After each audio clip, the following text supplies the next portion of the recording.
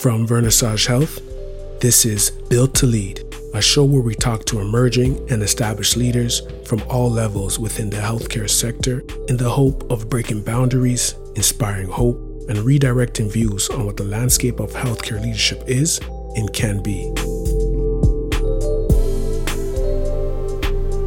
Hello and welcome back, everyone, to Season 2 of Built to Lead. I am Matthew Goldburn. I am one of the co-hosts of Built to Lead, the Health Leaders of Tomorrow podcast. I'm a Master's of Health Administration graduate and an IHPME alumnus. As a self-described lifelong learner and emerging leader, I am also seeking to improve my leadership skills. I believe it is key to becoming an impetus for change, a change for our healthcare system, a health system that has great established leaders, but will need the current cohort of emerging leaders like myself and my co-host to continue this great work. And my co-host joining me this season on this new healthcare leadership journey is Megan Perrin. Thanks, Matthew. I'm Megan Perrin, currently in my second and final year of the MHSC and Health Administration program at IHPME. I'm passionate about understanding the intricacies of our health system and how everything comes together and really helping others make sense of that. So coming from a background in community health and health promotion, I now work in health policy, really trying to advance health equity through comprehensive primary health care. And it's a field that I really enjoy working in. I'm also a self-proclaimed governance nerd and enjoy facilitating dialogue, which is why I was drawn to the Vernissage Health series. And so I can't wait to help share what we've learned from this season's guest with all of our listeners.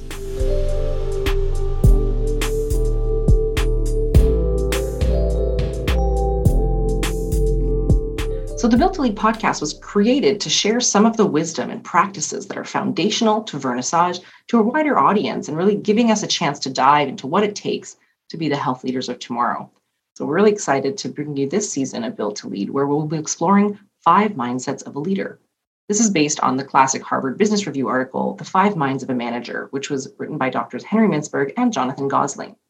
As emerging leaders, Matthew and I found this article compelling as it really examines various facets of management or leadership. And so it also led us to explore what these minds of a manager meant in the context of health and health leadership. So we would like to make a note that while this article speaks to management, we will often be using the word leadership throughout the season, since management is often seen as, positions you hold, but leaders can influence, motivate, and really enable others to contribute towards an organization's success, regardless of what position you hold within an organization. In each episode this season, we'll get a chance to have a conversation with a variety of established health leaders, many of whom participated in the Vernissage Health Dialogue series, and really examine 1 or 2 mindsets per episode. Today, we will be providing a high-level overview of the mindsets and really what it takes as a leader to incorporate them into our professional lives. And so we hope that whether you're an emerging leader or an established leader that's listening, you'll be able to glean some insights into how you're currently working through the lens of these different mindsets and where are areas where you can possibly grow. Let's dive into our conversation. First, Matthew has the pleasure of speaking with Dr. Henry Mintzberg himself. Dr. Henry Mintzberg is a professor in McGill's Desautels Faculty of Management and has been called a lot of things over his career: influential, innovative, iconoclast. And Fast Company, a business magazine, even likened him to Mick Jagger. Of course, Mick Jagger was never named one of the most influential management thinkers in the world, which was largely accomplished by Mintzberg attacking the foundations of the modern managerial profession, the MBA. Management education, according to Mintzberg, should really be given to those actually working for organizations as managers or as frontline staff. So for Henry, management and leadership are 2 sides of the same coin, which must be connected to the day-to-day work and being an effective manager, as well as being seen by others as a leader to follow. So he says that leadership, like swimming, cannot be learned by reading it, which I find is a really compelling argument. So he's had books such as Managers Not MBAs and Strategy Bites Back. He's made the business world sit up and take notice of the flaws in how they think about management. And so he's made it a personal mission of his to really reform the way managers are educated, with a particular focus in healthcare. So we're honored to be joined in this episode by Dr. Henry Mintzberg to provide us with an overview of his seminal article, The 5 Minds of a Manager, which was first published in the Harvard Business Review, HBR, in 2003. So in the subsequent episodes of this season, we'll explore each of these 5 mindsets with contemporary leaders in a more in-depth fashion. And for those who haven't read the article, you're probably wondering, what are the 5 mindsets? The first mindset is reflective, how to manage change. Then we have the analytical mindset, how to manage organizations, the worldly mindset, that's managing context, the collaborative mindset, which is managing relationships, and the action mindset, which is managing change. When you look at all 5 mindsets, you'll notice that they're all interconnected and should be applied in tandem, not separately. Mitzberg and Goslin use the imagery of fabricating a sturdy cloth. And an effective and high-performing manager or leader is one who weaves together all the mindsets. The weaver must be able to reflect, analyze, act, collaborate while keeping the big picture in mind. And one must continue to repeat this cycle as new perspectives and opportunities arise to trigger and stimulate growth, leading to new reflections or perhaps new partnerships and collaborations, and ultimately a better service or product. As stated in the article, effective organizations tailor handsome results out of the woven mindsets of their managers or leaders. In our conversation with Dr. Mitzberg, he gave a great overview of the mindsets. Let's hear how he describes them himself. So we start with the reflective mindset and we end with the action mindset. And then in between, these things happen on 3 levels. They happen on the level of collaboration in groups. So we have the collaborative mindset.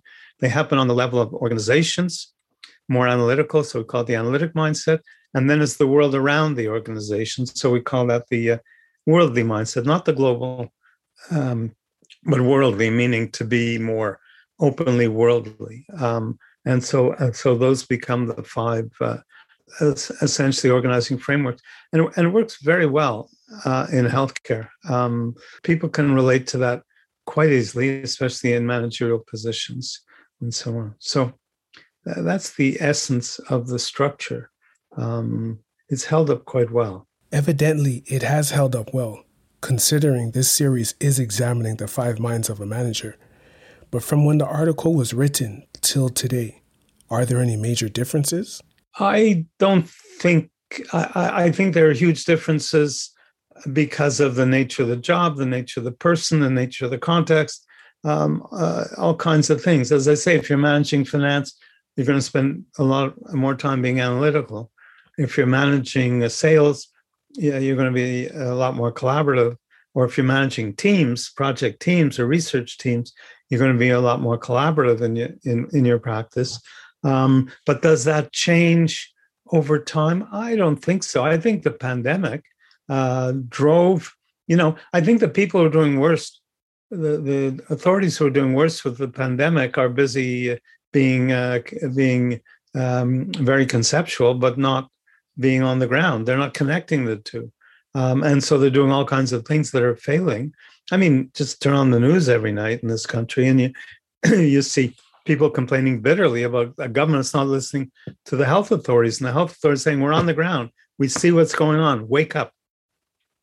And you get authorities saying, they're not saying it, but, they're not grounded. They're not action-oriented. They think action-oriented is to spew orders instead of seeing the results of what's happening, because it's that loop between reflection and action that's important. You reflect in order to act, and you act in order to reflect, and that goes back. But if you don't know what's going on the ground, you're dead, or your citizens are dead. Don't forget, we worked it out at the beginning. We didn't just start with those 5. We played with it and fiddled and went from global to worldly, and we played with it. But once it settled down, seems to work. Sometimes people propose or suggest other ones. Usually they seem like we can incorporate those into what we've got. But either I'm biased and, I'm sort of like, we've got 5 mindsets, don't bother me, or if they work one way or the other, but they seem to be okay. It's clear Dr. Mitzberg and Goslin's work is still relevant today. The principles within the original article still stand the test of time. We should note that this article was written for management in general, therefore not healthcare specific. Considering the 5 mindsets, Dr. Mitzberg shares why healthcare is unique. Healthcare is different. The management of healthcare is quite different. than other organizations.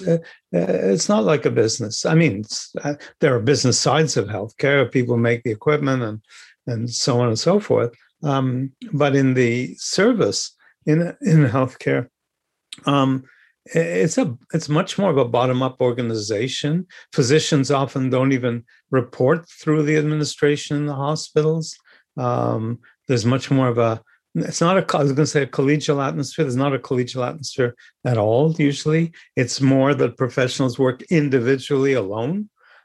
You watch a surgeon and an anesthetist in an operating room, as I did once, and they don't talk to each other because they're all programmed to know exactly what to expect of each other. It's not real teamwork, the way you have in a research team where you have to be talking to each other. When you have very, very complex diagnosis, then you have to talk and share and kick things around.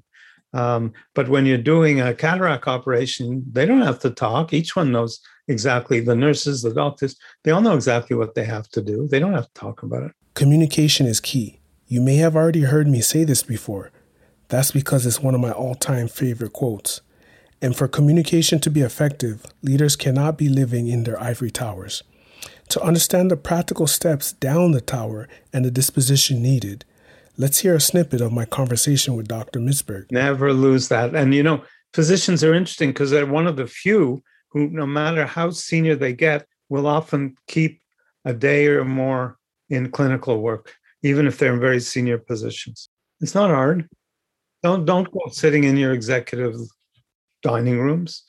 It's not hard. Sit at a different place every day. Staying grounded and really having an understanding of what's happening in your organization as a leader and seeing your staff and making yourself accessible to your team is something that will be coming up with many of our guests this season as something that's really imperative. So unless you know what's truly happening, you can't be visionary and strategic unless it's grounded in the reality that you're facing as a leader in an organization. Now, to close off the episode, we will hear from one of Vernissage Health's project advisors, Dr. Michael Anderson. As a surgical oncologist, he's the Indigenous Cancer Lead in the Toronto Regional Cancer Program and practices palliative care medicine. He's currently studying Indigenous epistemologies and approaches to implementation science, as well as dialogue, community engagement, and conceptualizations of death and dying through the Indigenous lens at the Waakabiness Rice Institute for Indigenous Health at the Dalla Lana School of Public Health at U of T.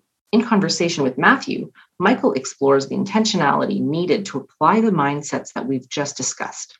I do think that those mindsets don't happen by mistake. There has to be intention to be aware of them. I think you need a lot of self-awareness.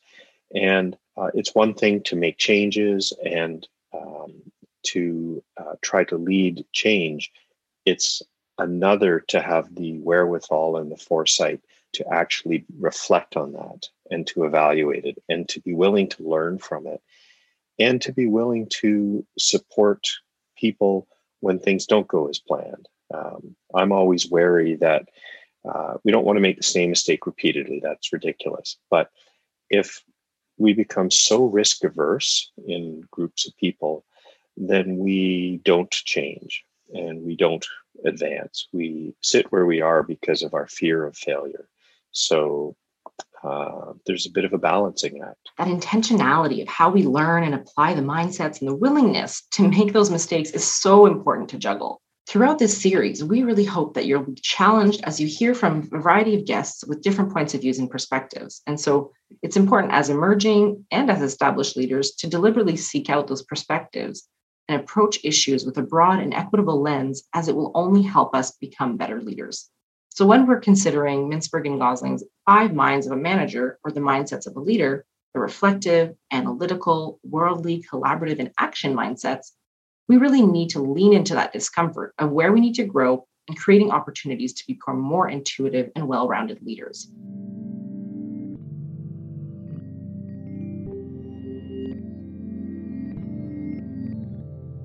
So we'll leave you with this last quote from Dr. Anderson, who shares why and how to embrace diversity of thought. Yeah, I'm always an advocate for trying to become comfortable being uncomfortable. The space where we learn and we change and we grow is in our discomfort. But I think it's also a human trait that we often shy away from things that make us uncomfortable. So we stick to what we know and what's comfortable.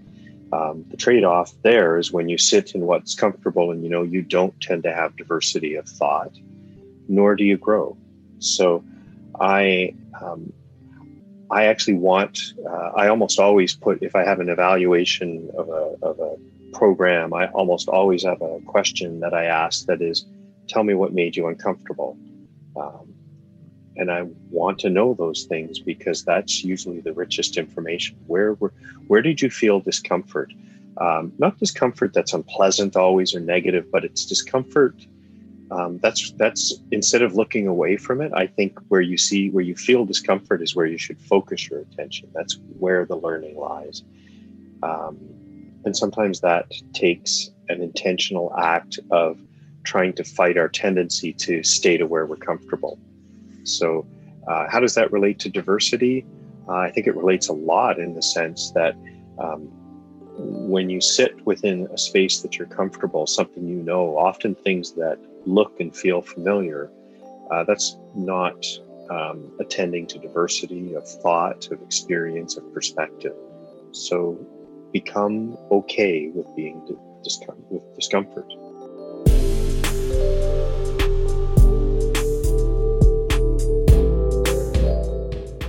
This podcast is a companion initiative to the Vernissage Health Dialogue series for health leaders. Thanks to the generous support of our partners, Associated Medical Services, AMS, the Dell Lana School of Public Health, DLSPH, and the Institute of Health Policy Management and Evaluation, IHPME, for making this podcast possible. Built to Lead is hosted by IHP alumnus Matthew Goulburn and IHPME student Megan Perrin. The music was composed by Sindhu, and this episode was edited and mixed by Madden and Mitchell Media. For more content and information, visit vernissagehealth.com. If you've enjoyed this episode of Built to Lead, make sure to follow, subscribe, leave a review, and tell a friend. We are building the health leaders of tomorrow. Thanks for listening. Madden and Mitchell Media.